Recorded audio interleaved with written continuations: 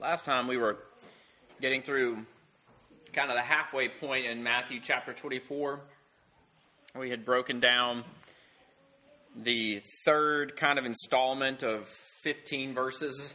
It just seems to be that the theme runs 15, 15, and 15. So here we are again, coming up to it.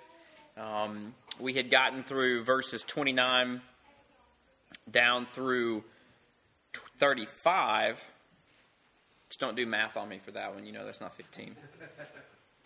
But we had gotten through those sections of Scripture, and we had talked about the tribulation, the calamity that Christ is describing with this last day, this end-time moment. We talked about that unique phrase that the sun would go dark, the moon would go dark or turn red or turn to blood or quit giving its light, and that the stars would either fall or they would quit giving their light. And we kind of traced back, going all the way back to Isaiah and other kind of doomsday prophecies to the children of Israel, that same phrase was used. And we talked about how it ties from ancient times with the Babylonian, the Assyrian captivities and destruction of Jerusalem up to the times of the prophets of Micah and Hosea and Malachi.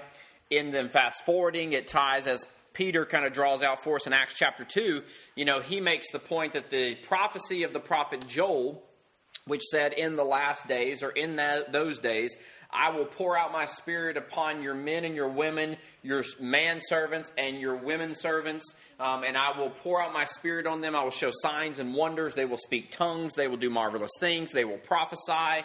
And again, we noted, and something that maybe we'll be able to get into a little bit later, but notice that God didn't just say he poured it out on his men, okay? That within the holy body of the church that you saw in the first kind of picture of the New Testament church in Acts, you saw both men and women who were blessed with spiritual gifts of prophecy and things like that. That's even going on in Corinthian church. That's why Paul writes a letter about it and how to keep it all in order. But it's there. And so he says, this is a prophecy that is being fulfilled right before your eyes, that I'm pouring out my spirit, and that your men and your women are going to be used by God to be glorifying to him through prophecy and revelation and things like that. But also tied with that, he says, I will also do some miraculous things. I will show signs. The sun will go dark. The moon will go dark. The stars will fall. All these things. And he ties it to the time of when Jesus was crucified, okay, as a kind of proximal interpretation for them. Okay, he's talking to a congregation that's gathered of Jews at Pentecost in Jerusalem, and he says, hey, you remember how when Jesus was crucified, by the way, y'all killed him. Remember when you did that, and you remember how the earth had an earthquake, and it rent open, and the veil of the temple was torn, and the sun went dark, and all these things. He said that was the prophet Joel. He already told you about all this stuff, and you see it happened. Boom, there you go, prophecy fulfilled, and he's tying that together. Then he says, what you're seeing here, these people speaking in tongues, that's also what Joel was talking about, okay? So he kind of brings it to a 33, 34 AD period, okay? But Jesus here is also talking about a distal interpretation. He's talking about something that is yet to come, all right? Another period where there will be great times of tribulation, great signs in the heavens, great earthquakes and earthly things going on. And at this sentinel moment, there will come a time when the sun will go dark, the moon will go dark, the stars will go dark. And that is another kind of telling for you that this is the time of the Lord, the great day of the Lord, when he will come back in judgment of the earth, set everything straight, remake the earth, new heavens, new earth kind of deal. And he will fix everything that has been broken, going all the way back to Genesis chapter 3. So that's also, he's kind of saying, all these other ones are just little sneak peeks, okay? They're like the 12 hours of previews you have to go through before you see a new movie these days, okay? It's all these little times where it's, another movie, and you go, okay, maybe this is it. And then the big green screen pops up again, and you go, okay, maybe this is the movie. Nope, here we go, another one. And then you get and watch that, and the big green screen comes back, and you go, no, here we go, another one. And you just keep going, and the movie starts at 7:30. You don't actually get to see the movie till 8:30. And then, that's just how that goes. All these are kind of little previews, okay? Babylonian captivity, destruction of Jerusalem, crucifixion of Christ, destruction of Jerusalem again in AD 70, and ultimately destruction and remaking of the entire heaven and earth, end of the world, okay? So he says all these are little things pointing towards those times. So when you see them, understand and know what is about to happen. Okay? And in the closing of those sections of Scripture, he gives the two verses in 34 and 35 that we hit on as we were closing out last week, which was, "Verily I say to you, this generation shall not pass till all these things be fulfilled. Heaven and earth shall pass away, but my words shall not pass away." And what we really were drawing out from those two verses as we were closing out last week was this. That number one, the enigmatic phrase that this generation shall not pass away till all these things come to pass is one of those phrases that everybody debates about in the Scriptures and has for generations about what and who is he talking about, okay? And there's a first kind of interpretation, which is, okay, he's saying that everyone present at this point when he is writing, or when he is speaking this, okay, this generation shall not pass away till all these things come into effect. Well, the problem is that you have some of these things that most certainly were going to happen, especially the destruction of the temple in AD 70.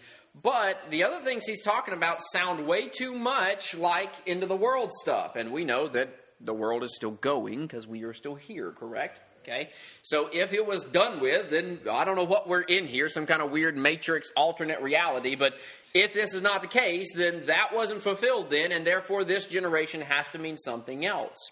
And so there's a phrase too, or the thought too, that the phrase this generation just means the idea of an age. Okay, and we talked about that, how the last days are mentioned multiple times in the epistles. They're mentioned in AD 30 and AD 40. They're also mentioned by John in AD 90. So you have like all of these times where it says the last days, the last days, the last days. Well, obviously we know that we are still here and the last days have not stopped yet. They haven't come to the last day, game over, all right? So the idea is that just like that phrase last days is speaking to every day since Jesus has left and ultimately will come back, those are all the last days, okay? That's just how it works. You know, every day past the day is the last days, okay? So we're coming up to that point with the last days for God and the last days for us. Our timing is different, okay? Just works differently. So we still say we're in the last days, even though it's been 2,000 years, which is some odd amount of days since this has been even started, okay? So that phrase can still be used in that way, and it's not erroneous or incorrect. We're still in the last days, even though it's been 2 years worth of the last days, okay? 2,000 years worth of the last days. Also, there's this idea that the age that he's speaking of, this generation, can be every generation, okay? The generation, the age, the time span from Jesus' depart to Jesus' return. That whole group of people from then till now is that generation, the generation of the last days. And then there's my kind of theory or what I have adopted from others and what I believe that is speaking of is this, that the generation that this is written to in AD 70 who are present will most certainly see this come to pass. Jerusalem will be destroyed. Okay? Our generation, the next generation, whichever generation is present when the Lord returns, these things are applicable to. Okay? Obviously, if he returns in our generation, then we'll see these signs, we'll see these things happen, and it's a warning and a kind of advice to us, hey, take notice. So it is our generation, and our generation, if it happened, would see all these things come to pass before the end of the world. Okay, so I kind of believe in a kind of amalgam situation here where there is a generation that this was given to, that it applied to, and there's a generation that this will be given to, that it does apply to whenever that generation comes to pass. Okay, so the last phrase, though, that he uses, he says, heaven and earth shall pass away, but my words shall not pass away. And this is what we closed with last week. And the reason I want to bring it back up is because it's such an important statement, okay? It is such an important statement. And what we did last week, which I probably was a little harsh with it, and I can't guarantee that I won't be as harsh this week, but what I was trying to get at last week and make sure everybody understood is this is not talking about the KJV Bible, okay? This is not speaking to that God has preserved his Bible throughout all of time, and here we go. He says his words will not pass away, and here you go. You got your KJV Bible, and that's what that means, because number one, practically, and working it out in your brain. When this world is burnt to a crisp, all the KJV Bibles aren't going to levitate up to heaven. Okay, it's just not going to happen. So everything's going to be destroyed. Well, he says here that his words won't be destroyed. They'll supersede and exist beyond the mortal creation. Well, that's going to create a problem. Either we're going to be riding up on our Bibles, or this is not talking about that, okay? The other point is that God obviously before, as we saw in previous verses, said, I will have my gospel of the kingdom as a witness to all nations till the end of time. I know that it is hard for us to believe, but do you know that the whole entire world does not speak KJV English? They don't even speak English, let alone KJV English, okay? So it's not speaking of that. The gospel cannot be a witness in a place that doesn't speak the language, okay? And God didn't say, oh, by the way, this witness is only going to come about in the 1600s, and then everybody's going to have to learn English, or this witness is not going to exist. That's just not the case, okay? It's not talking about that. This is not what it is addressing in this verse. And the reason I'm harsh about it is because we don't need to idolize a Bible and use verses to do that, okay? This verse is not speaking of that. This verse is actually speaking about something much, much more important, okay? If this verse is only talking about a version of the Bible, then this is way, way less than the importance that Christ is giving it. What Christ is saying in this verse is that my words, my prophecies, my decrees, my commandments will never pass away. The entire earth and heaven itself can be completely and irrevocably destroyed. I still exist, and my words and my promises still exist. You know why that's good? Because, and I'm not, this is not negatively looking at it, but let's just say climate change got out of hand and the entire world went up in smoke. Guess what doesn't die? His word. Let's say that an asteroid comes and hits and destroys us all. Guess what doesn't go away? His word. His promises.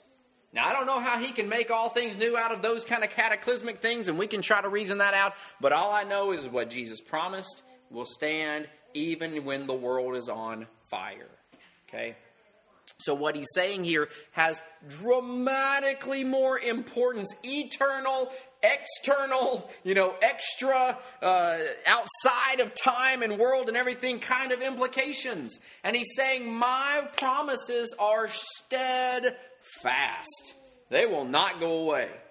Every book in this world can be burned up, and guess what? My word will still be in effect. It will not change. You can have every nation, as he describes here, go at war against every nation. You can have a nuclear holocaust. You can have whatever you want. And guess what? The promises, the decrees, and the assurances of God are still active and in effect. Okay?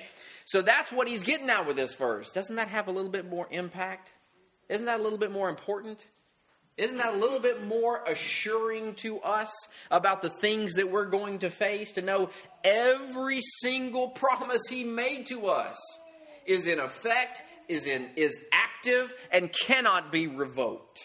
Which means if you go all the way back to where we started this, when he said, hey, guess what? I take care of my birds in creation. Don't you think I'll take care of you? Didn't I make you better than the birds? Didn't I make you greater? Aren't you more unique? Didn't I make you in my image? I didn't make the hogs in my image. I made you in my image. And when I said I take care of the birds and the hogs, don't you think I've got a little bit more care, a little bit more affection, a little bit more worth in you? And don't you think I will take care of you? Yes and amen. And you know what we can do? We can take that to the bank. Why? Because he said, my words are never going to pass away and it's not going to go anywhere.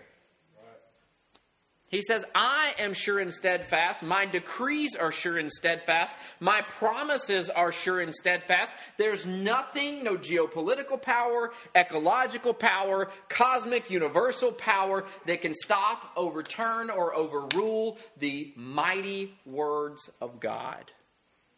So he says, take it to the bank. When I say these things are going to come to pass, trust me, they're going to come to pass. You want to know why? Because I told you.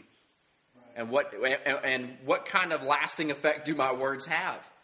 Well, right now they're going on 2,000 plus years. Still the same effect. Still the same power. still the same worth, still the same trust.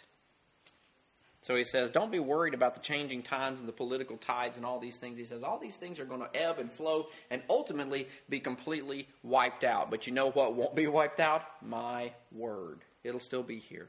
It'll still be in effect. Everything that I've said, everything that I've decreed, everything that I've promised will still be in effect. So then he goes on and he says, but, and this is verse 36, of that day and hour knoweth no man, no, not the angels of heaven, but my Father only. For as in the days that were before but as the days of Noah were, so shall also the coming of the Son of Man be. For as in the days that were before the flood, they were eating and drinking, marrying and giving in marriage, until the day that Noah entered the ark. And they knew not till the flood came and took them all away. So shall also the coming of the Son of Man be. Then shall two be in the field, the one shall be taken and the other left. Two women shall be grinding at the mill, the one shall be taken and the other left. Watch therefore, for you know not what the hour of the Lord, or you know not when the hour of the Lord is.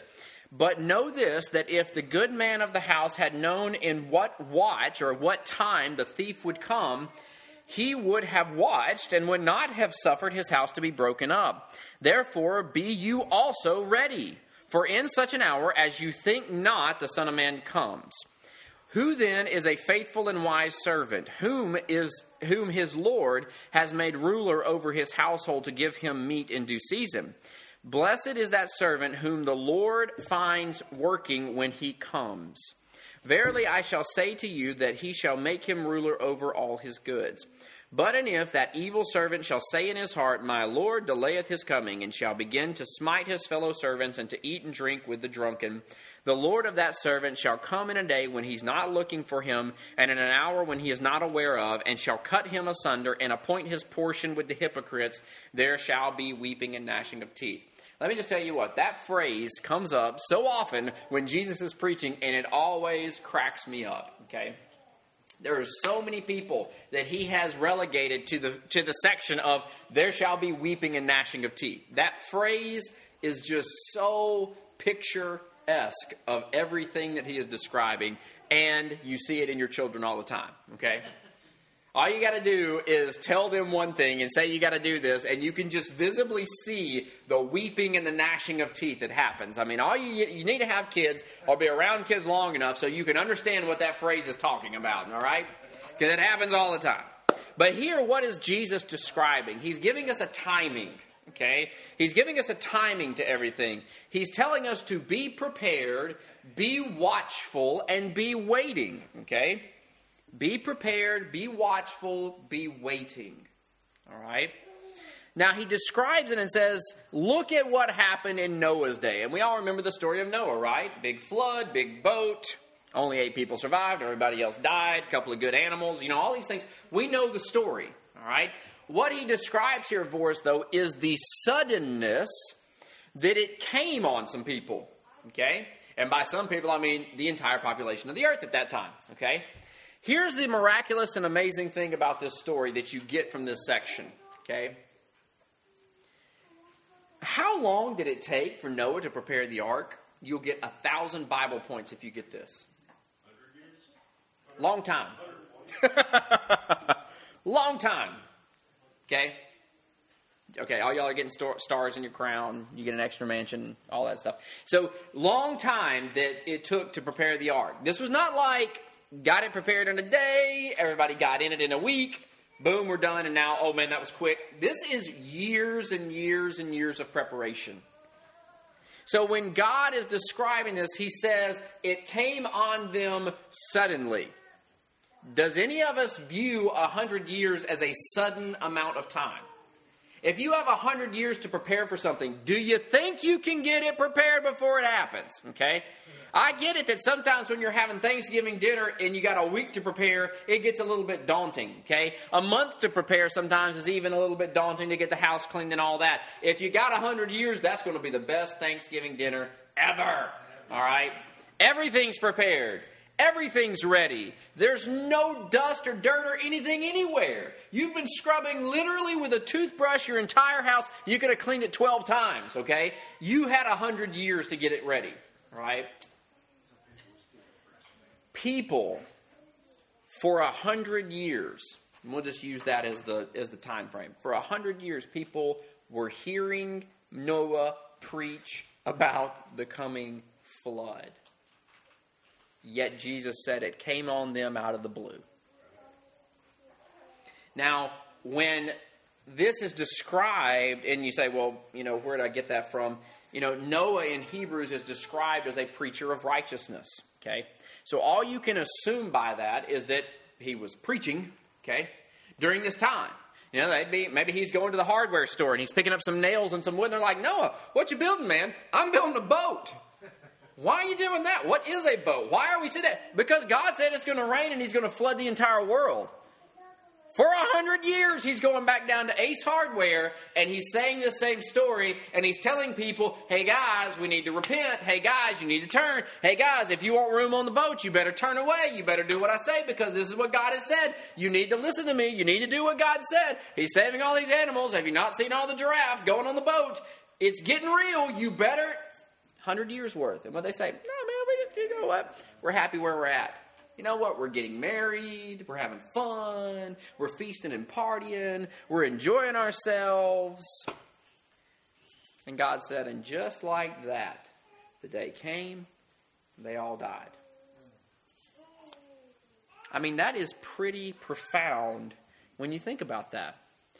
Why is Jesus telling us it here? Because he's sitting here saying, hey, guess what?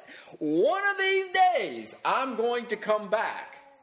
One of these days, I'm going to return to this earth. And when I do, I'm coming in judgment with fire and flames and destruction and judgment for the wicked with my armies and my hosts on my horse with all the lightning and the thunders and all the stuff that we've been describing. He says, one day I am doing that. And guess what? On the mass population, it is going to come like a thief in the night. It's going to come as a surprise. To y'all, it better not, because I'm sitting here telling you everything is going to happen before it gets there. But to everybody else, recognize this fact. You don't even know when it's going to happen. I don't even know when it's going to happen. The angels don't even know when it's going to happen, okay? It's not in any of their iPhone calendars. There are no reminders. There's nothing on there. It's going to happen one day, but one day it is going to happen. And when it does, it's going to be a shock to a lot of people. When the clouds start rolling back, as it describes, as a garment being ripped or as a scroll being rolled up, okay? And we're going to have to start singing this as well with my soul, okay? But as it starts rolling back, as fire starts descending, as mountains start moving and melting, and people are running around, and that is what he's describing. He said it's going to come on them like a thief in the night. It's going to come as a surprise. You say, how could it be a surprise? Because Jesus said that we are going to be bearing his witness to all nations up until that last day. And he says, and it will still come as a surprise.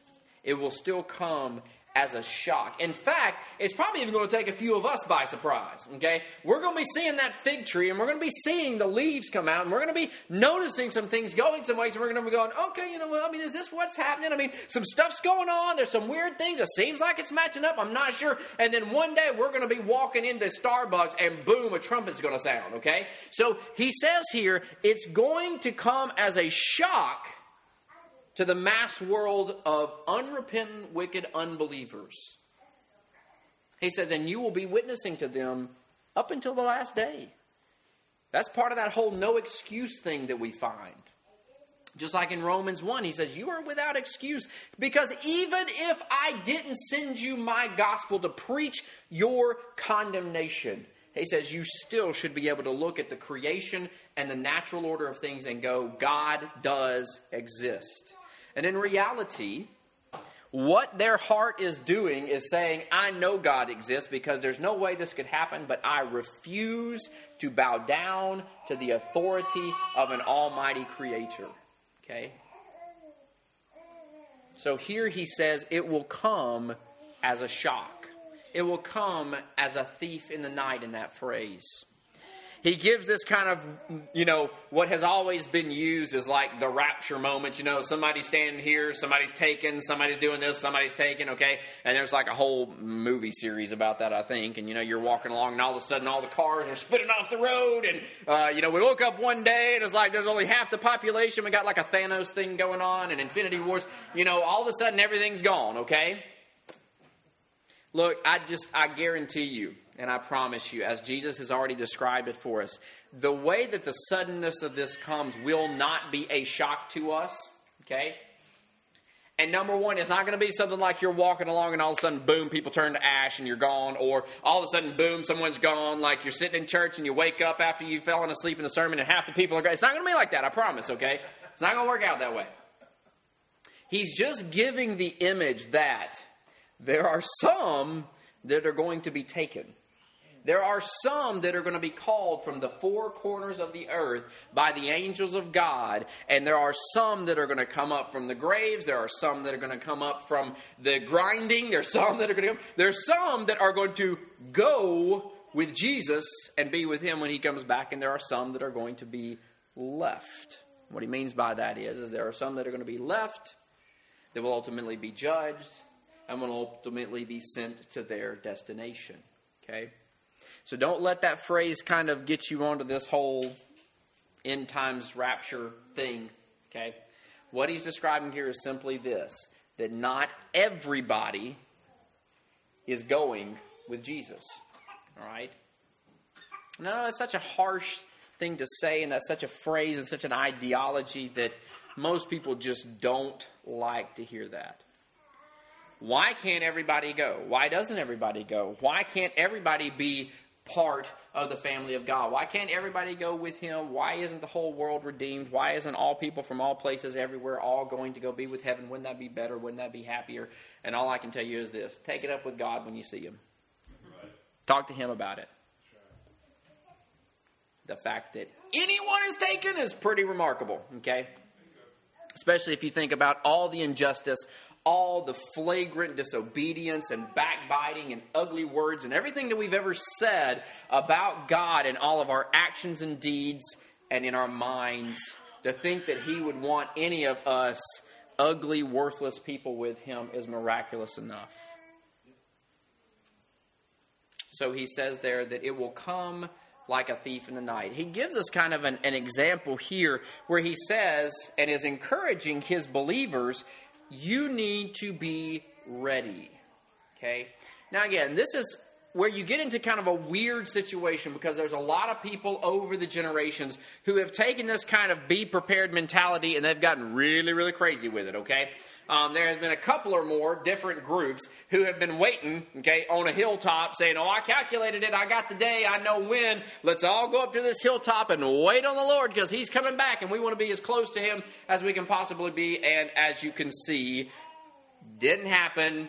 They're still there, and then they go back and say, I was working on my slide ruler, and I came out with the wrong date, and it's actually this day, and so there's a little bit of obviously the people reading this didn't catch that one phrase where Jesus said, you're not going to know when it's going to happen. Like, you can't calculate it, all right? Stephen Hawking can't, make it work by algebra, all right? There's not a time you're going to be able to calculate. Jesus even said, when a fig tree starts putting its leaves out, summer is nigh.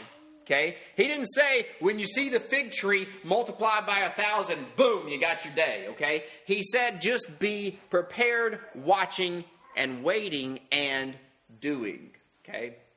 This is kind of the three words that we're going to use to kind of encapsulate the rest of this message. Jesus, as you see here, these people that he's speaking of, the kind of unbelievers in Noah's day, at that point he said, look what happened. They continue to do what they want to do, and right up to the point of destruction, there they were, continuing to live lives, no respect for God, no respect for his messenger, no respect for the message, okay? They were completely ignorant or ignoring, okay, what God had been telling them for 100 years, okay? Compare that to what Christ is giving us here in his message to his disciples. He says, you should not be ignorant of this. This should not be a surprise to you.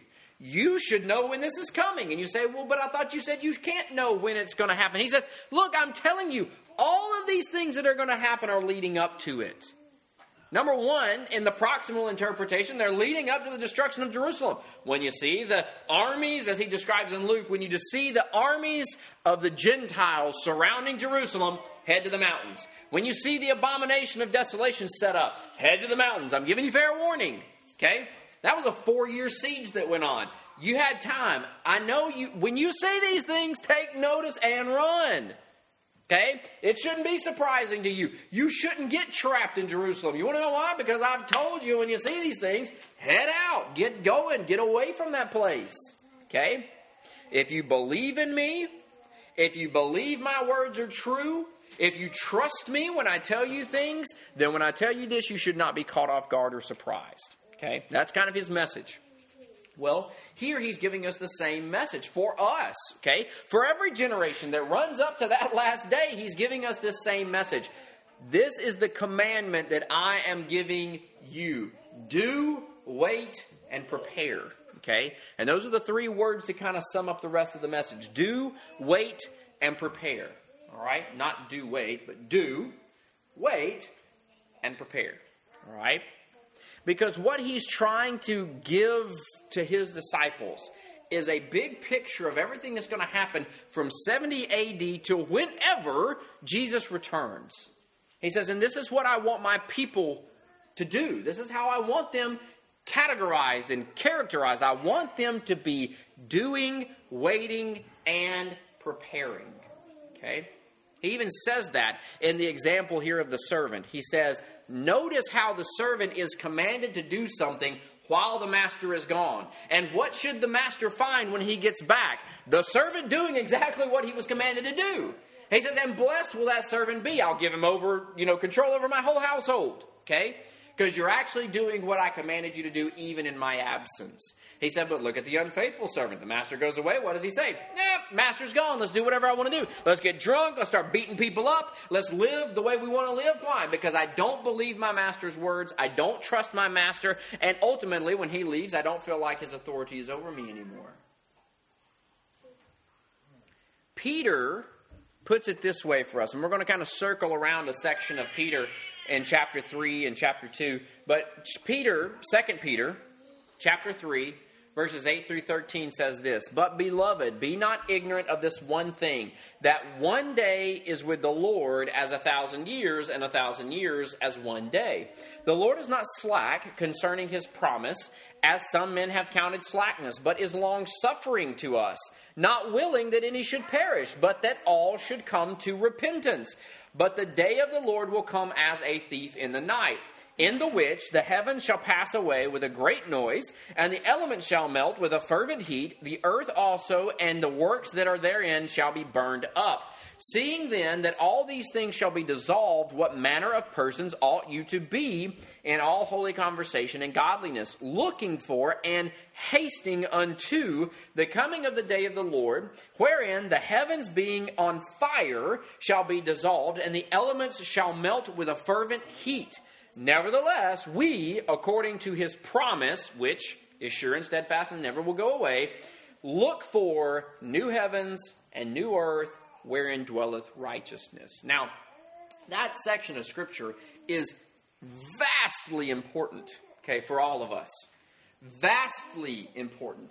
Because what you see here is, number one, he's giving kind of a glimpse at how time works for God. Now, some people will say, and I've kind of jokingly said it before, so one day to us is 1,000 years to the Lord, and 1,000 years for the Lord is just one day for us. And, that's the mathematical equation there. So if we do the math, really it's been 2,000 years for us, but it's only been the day after tomorrow for the Lord since he left, okay? So we've joked about that and said, maybe he's planning to come back at the end of the week and we're just on Tuesday, okay? Or maybe we're getting towards Wednesday on a hump day and we just hadn't gotten over the hump yet to get on towards when the Lord's going to come back. But all that being said, is 1,000 years being as one day, and one day is 1,000 years being God's timing is different. Okay? That's what that means. Doesn't mean that he's necessarily oblivious to time. Obviously, God has inserted himself into time on multiple occasions. He acts in time. He works in time. He is above time and beyond time, obviously. But he also works within time, and he's promised us things within time, and he created time, and so therefore, he's obviously intimately involved with it. But what he's saying is whereas you think it's been, in this kind of message with Peter, it's been 60 years, and you're going, where's the Lord? You know, he's obviously slack. Obviously, he's delayed. Obviously, his promises, maybe they're not as true and steadfast as he said, because here we are, 30 years later, he's died, he hasn't come back, thought it was the last days, what are we doing here? But Peter is writing to his congregations going, hey, look, just remember this big principle about God. His timing is a little different than ours, okay? His Rolex works on a little bit of a different schedule, okay? He's not on the 365 Gregorian calendar, all right? He just operates a little bit different than us, you know? His wisdom is better than ours. His understanding is better than ours. We just accept that as a fact, okay? So here when he says, understand that timing is different from God, he is making the point, God's got this under control. God knows which day of the week he's going to come back on his calendar. We are to patiently wait, do, and prepare. Okay? That's what our message is. That's what we've been commanded to do. And he even says here, he says, look, you're going to see a day when he is going to come back. And he says it comes back as a thief in the night. Okay?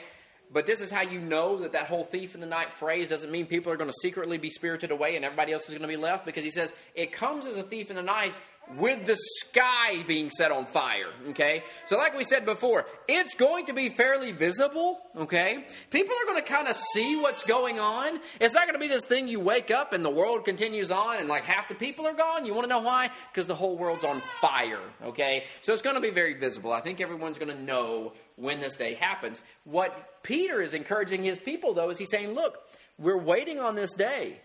We're looking forward to this day. God promised this day, and when it comes, it's going to be a day, okay? A day of days. And what we have hope in and what we rest on is the promise that we have a new heaven and a new earth that is promised to us, okay? And some people have taken that phrase and tried to riddle that out and figure out what the new heavens and new earth is. And some of them have tried to say that that's like the church now.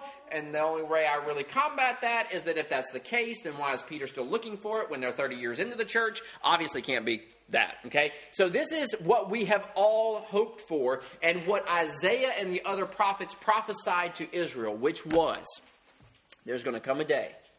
God is going to burn away all the dross from this world, everything we messed up in Genesis chapter 3, how we broke the universe and the world and everything in it.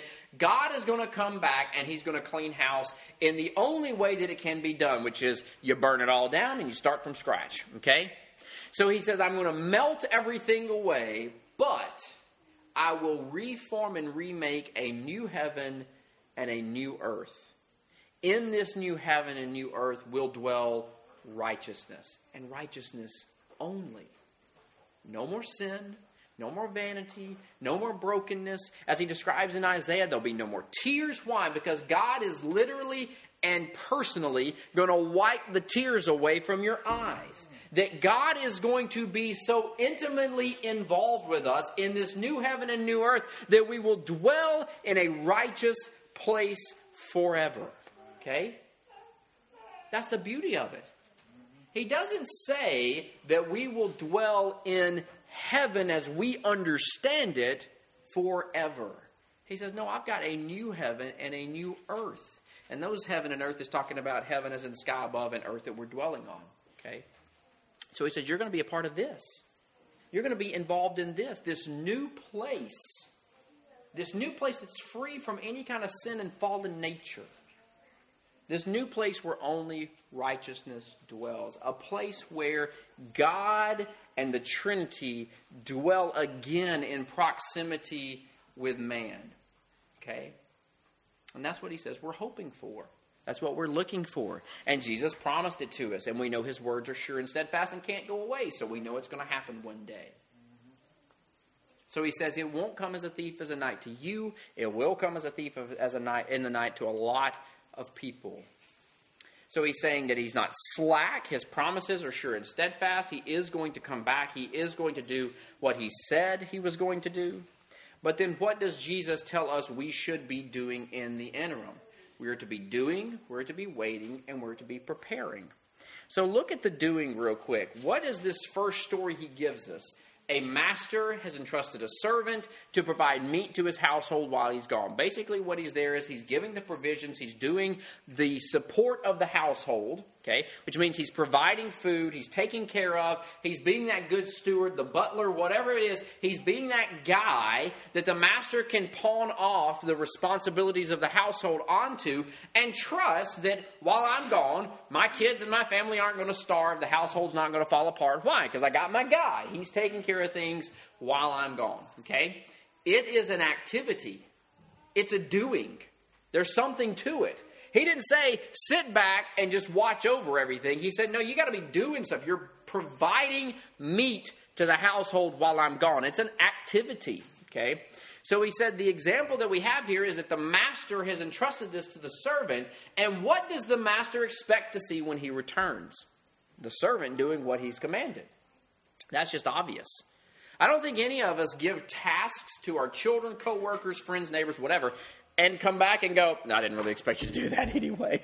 I know I told you to pick up your shoes, but it was just all a joke. I didn't expect you to do it. I expected I would have to do it, and I'm perfectly happy with that, and this is just part of the nature of what we're doing with. I don't think anybody's ever said that, okay? I know I have not said that.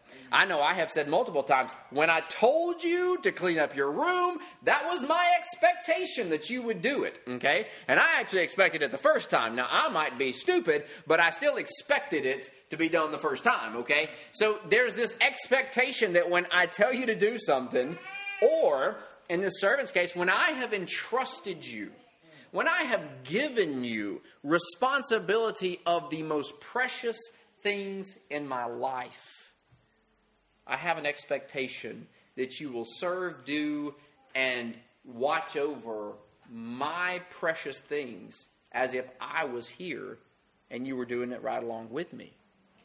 That's kind of what Jesus is giving the glimpse of. He says, I'm going away, guys. I'm going to leave. But what I'm leaving you with is my bride, my church. I'm leaving you with the most precious, valued possession that I have. You, who I have paid for, who I have given my body and my blood for. I am leaving you, okay, as in responsible members of the body of Christ who I've entrusted with this servant kind of position. It says, I'm entrusting you with this. While I'm gone, take care of my bride. What does the master expect to find us doing when he returns? Taking care of his bride. Taking care of his people. Taking care of the poor and the widow and the fatherless, the ones that are in his kingdom that he has entrusted us to take care of. Doing what he has commanded us to do. Remember when he said, if you love me, you'll keep my commandments, right? And what are my commandments? Love me and love your neighbor. Well, that's doing. That's stuff we're going to be doing.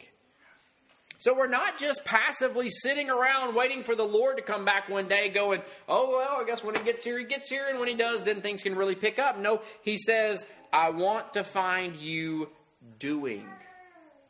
Go do.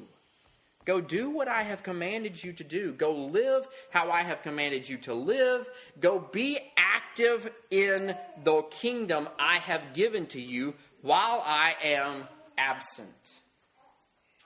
And he gives us the example of the opposite. He says, woe to the servant who's not doing. Now, again, what is really important for us to grab out of this is this. You notice that he gives the two examples. He's speaking to the Jews and he's speaking to the Jewish people primarily in this, because that's who he has been really getting at this whole time. Okay? And what he's telling them here is the same message he's been doing since Matthew chapter 5 and really since Isaiah and every other prophet that's talked about Israel. You've got a group of people in Israel who do not believe in God, do not follow God, do not obey God, are not submissive to God. We see that going all the way back. Okay? We see, hey, let's go ahead and get out of Egypt because we're slaves. Lord, please come save us. Lord saves us. We're not a few miles down the road. We're already murmuring and complaining about this Lord who has just saved us. It's the difference in doing versus existing. They love to exist in the presence of the Almighty God. Why? Because He gives them stuff. I've established you as a nation. I've delivered you from bondage. I'm giving you water when you murmur. I'm giving you manna from heaven. I'm giving you a kingdom. I'm giving you my word. I'm giving you all these things. But there's a large portion of them that love to exist and suck up the blessings of God, but really, truly were not obedient to Him as master. Okay? That's why He said, go forward and take the land. And they said, nope, I don't think so. I've told you to do it. I know, but I think we know better than you do.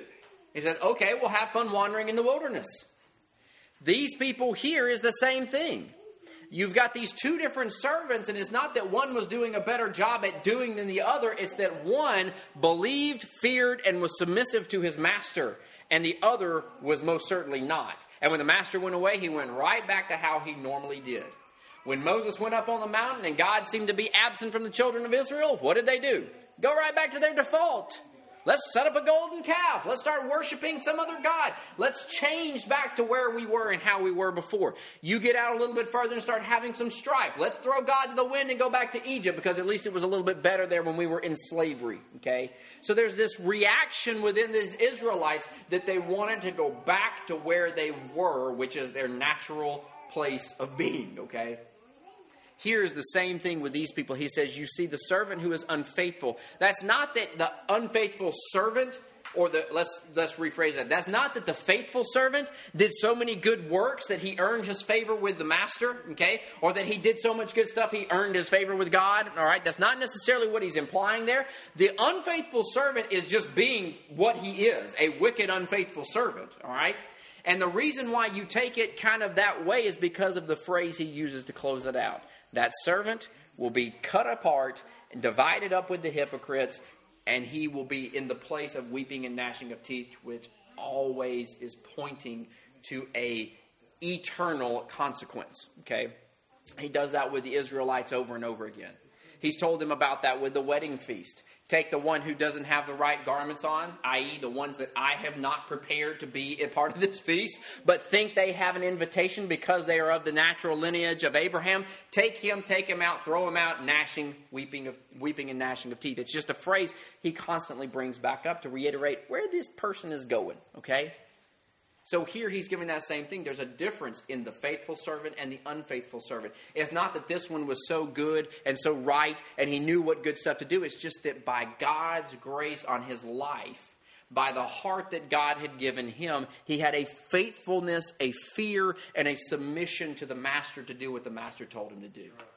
The other one didn't just not do what the master told him to do. The other one went to the lasciviousness of life and nature, okay, and the flesh, which is where he was the whole time, okay? While the master's around, I'm going to play it good because I want the master to give me stuff. When the master's gone, I'm going right back to where I came from, okay? The second phrase that we get into, so that's the doing part, and what he's telling us, what we have seen in this, the doing is witnessing, like he has commanded us to do. You're going to be my witness to all nations. You're going to bear the righteousness of God to all nations. You're going to rail against the ungodliness of this world. But more importantly, you are going to represent my love to all nations. Okay, and we made that point. More Christians are known today about what they are against than what they are for. That's the national average. Christians are more identified with what all they are against than what they are for.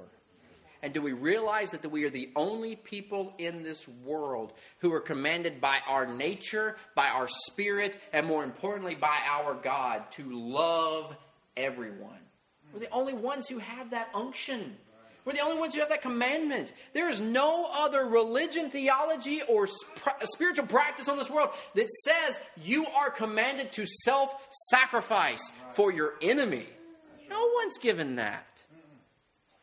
That should be the most radical, world-changing philosophy to show everyone in the world that we love them irregardless of how they love us. That's what we're about. We should be known for that. So we're witnessing, we're loving God. That's a doing. Because what does God say? How do you love me? Keep my commandments. What are keeping the commandments? Doing some stuff. Because one of them is that you're loving God. So you're doing active things like worship and praise, but you're also living a life of love for the Father. And in addition to that, you're loving your neighbor, which means you got to go give your enemy some water. You got to go take your neighbor some food. You're raking some leaves for your brother down the road. You are going and baking a cake for this is what you're doing. You're doing stuff for people. That's maybe that's the simplification of the gospel message. Doing stuff for people, okay? Giving your time, your love, and your abilities to people. That's what we're called to do. And then loving our neighbor, which we mentioned as well. So those three things, witnessing, loving God, and loving our neighbor, that's the doing, okay? So then in the preparation, we're going to see if we can get through some of this. So the waiting in that, which I didn't grab, waiting is not sitting back twiddling your thumbs. The waiting and the doing actually go hand in hand, which is why I didn't split them apart completely. Waiting in the Greek is actually a patient endurance in expectation. Okay? You're expecting someone to come over, so you're waiting for them. But let me just ask you this question, because we're coming up on Thanksgiving. How many of us are going to have guests over for Thanksgiving? How many people are going to have guests over for Thanksgiving or be a guest over for Thanksgiving? Okay? Or have in the past. Let's just get everybody, all right? So let me ask you this. When you were waiting for your guests to come over, were you just like sitting in the chair going, well, it's 10 o'clock in the morning, I guess they'll get here when they get here? No, what are you doing? You're like running around like crazy. You're cooking food. You're making sure the toilet's clean. You're doing all this stuff, aren't you? Right? I have never seen anyone waiting for guests to come over who were actually like waiting, okay? They weren't sitting there watching TV, all right? They weren't taking a nap. They were doing stuff. Lots and lots of stuff, okay? So when he says here, I want you to do and I want you to wait, those are not contrary terms. They're synonymous. Because in waiting, you're doing. You're preparing, you're doing, you're working, you're getting yourself ready in preparation, in expectation of someone coming over. That's what the waiting word here is used, okay? That you're expecting someone to come. You're looking for it to happen, all right? So last we look at preparing. This actually gets us over into chapter 25, which is really what I wanted to do. So verses 1 through 12, he says this, Then shall the kingdom of heaven be likened unto 10 virgins which took their lamps and went forth to meet the bridegroom. Notice that we have kind of grown in our audience. He's now giving a parable about the kingdom of heaven again, which we talked about involves a lot more people than the Jews, okay? And 5 of them were wise and 5 were foolish. They that were foolish took their lamps and took no oil with them, but the wise took oil in their vessels with their lamps. While the bridegroom tarried, they all slumbered and slept, and at midnight there was a cry made, Behold, the bridegroom comes, go out to meet him. Then all those virgins arose and trimmed their lamps, and the foolish said to the wise, Give us your oil, for our lamps are gone out. But the wise answered, saying, Not so, lest there not be enough for us. You go, and rather sell and buy for yourselves.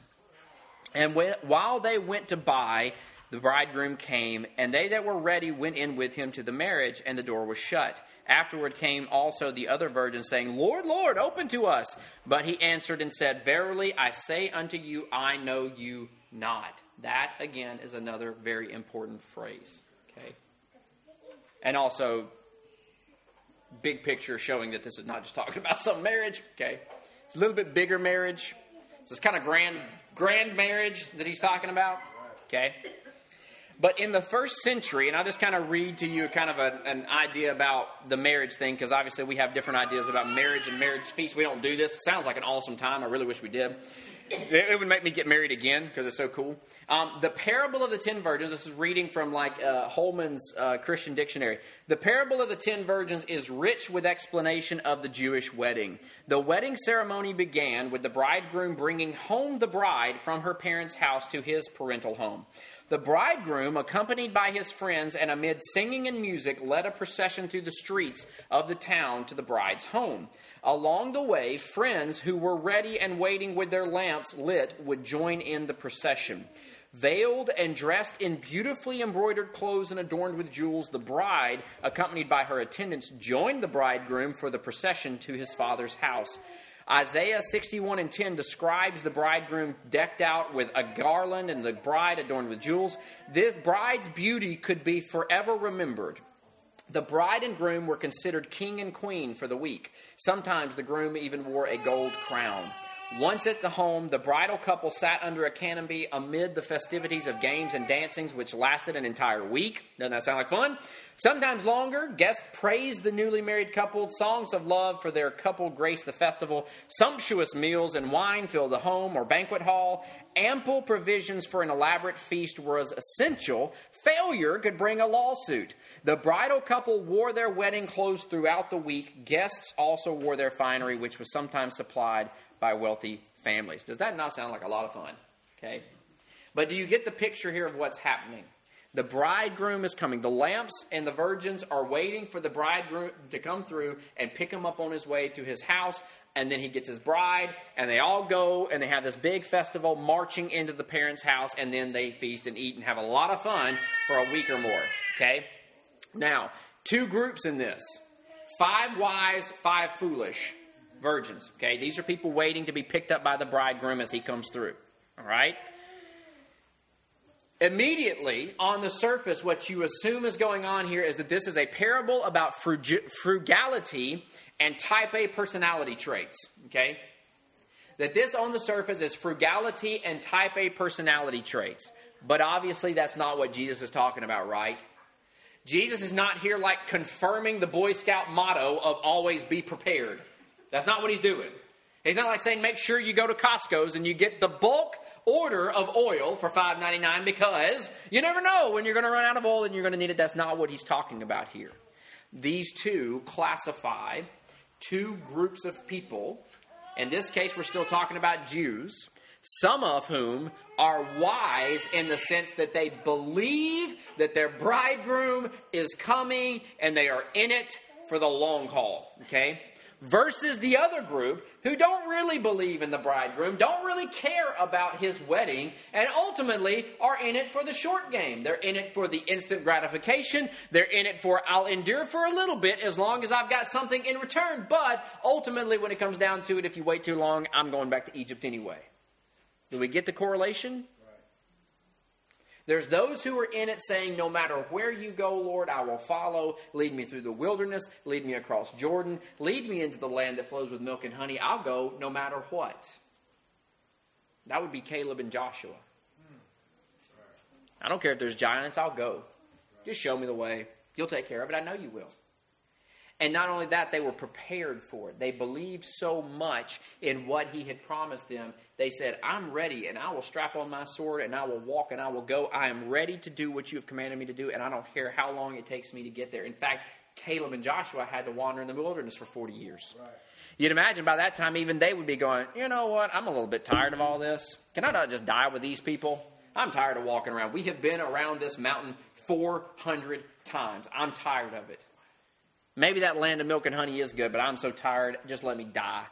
I've been hoping my shoes would wear out so maybe my feet would fall off. You're still keeping my shoes going. Like, I can't. I'm just tired of all this. No, Caleb and Joshua were like, yeah, let's keep walking. Come on, guys. And in fact, I bet they were the annoying ones who were like singing songs and stuff. And everybody's like tired and worn out. And Caleb and Joshua were like, nope, I got this. This is great. Let's keep going. Look at our shoes. They're still walking. Look at all this. Isn't this great? And they're like, oh, you're those incessantly happy people that we can't stand to be around.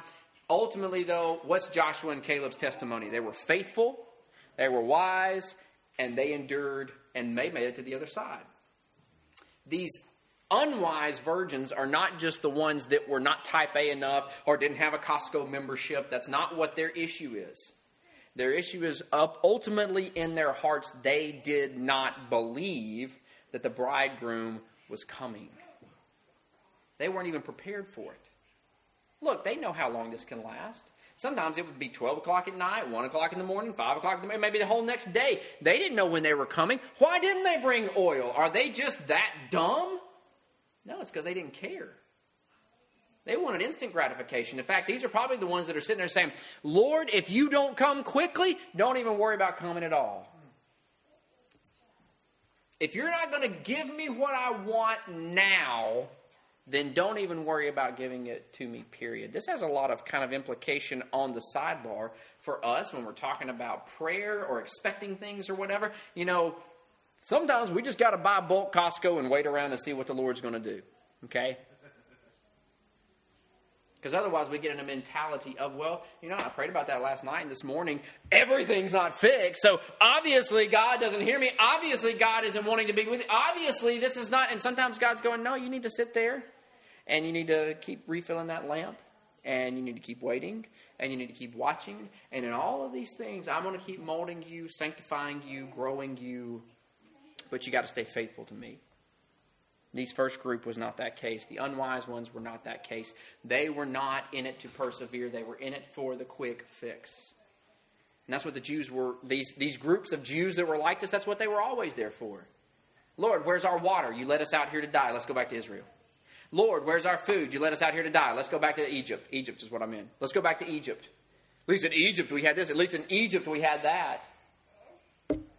He says, I want my people to be a people who are willing to persevere as long as I am here. As long as I am with you, as long as I am promising you, as long as I'm walking with you, my people need to be persevering and preparing for me to come. So that's the gist of it with what we are to be doing. It's not just that we are doing a lot of stuff in a short run and when God doesn't come back going, well, I mean, look, Lord, if you're not going to come, then just forget about it. Back before those sections of Peter chapter 3 that we read in the first 15 verses of that section, that he says the same thing. There's a lot of people in this day that are going, look, the Lord is not coming back, which is why Peter said, just remember, timing's different with God. Remember, trust, prepare, that kind of a deal. We have to make sure that that's not in our hearts. Well, I ran really fast and really good, and look at all the good works I did for the first 5 years I was trusting in you. But now look. Now what are you doing? Now where is the benefit? I was expecting you to already have resolved this situation. I was expecting you to already have come back. I was expecting you to already have been here, done that, bought the t-shirt, and let's move on. And sometimes, much to our dismay, God is going, chill out. Be prepared. Bring the oil. You may be in it for a long run. This may not be something that comes instantly. It may be something that comes 5 hours, 5 years, 5 decades down the road. But he says, my people should be prepared. So with us, how does that look? In Luke, he says in the same kind of verse of Scripture, I know I'm running along, but I'm getting through this. And then shall they see the Son of Man coming in a cloud with power and great glory. And when these things begin to come to pass, what does Luke command us to do? What does Jesus command us to do in Luke's account? When you see all these things, the signs, the warnings, all these things, when you see this come to pass, what does he say to do? Then look up and lift up your heads, for your redemption draws nigh. He says, you need to be preparing. You need to be looking. You need to be looking. Who's going to look up? Well, people that have been preparing, going, hey, look, it's happening. Look up and see. Don't you see the lightning? Don't you see the scroll? Don't you see the angels? Don't you see all that stuff? Look. I'm looking up because I know he's coming back. Everybody else is going to have their heads down. They're actually looking for mountains to climb under because the wrath of the Lord's coming on them. So, you get this picture where he's saying, prepare, be prepared. Be in expectation of my coming. Be waiting on me to come, with the idea of going, yeah, I know the Lord's coming. I know he's coming back for me. I know my redemption is coming. I know my new heaven and earth is coming. Why? Because he promised it and his words don't pass away. And while I'm waiting and while I'm preparing, in all of that I am doing. And maybe that looks different for each one of us. Maybe there's different ways to do loving your neighbor. And we know that's the case because you're going to have neighborly situations that are different than mine. Maybe loving your enemies is different. Maybe you got more enemies than mine. And maybe if that's the case, then we need to talk about... No, I'm just kidding. But maybe you have more enemies. Okay, maybe you have less. Maybe loving God looks a little bit differently. We're all to keep His commandments, but how you keep His commandments in your life, in your job, in your social situation, or whatever it may be, is going to look a little bit different. Maybe your expectation and your preparing looks a little bit different. We all go through different issues. Some people are struggling with cancer diagnosis, loss, death, car wrecks. There's a lot of things that people are struggling with differently that are going to call them to prepare their hearts and their minds differently. But all of us who believe in Jesus Christ are looking for the same glorious day of redemption.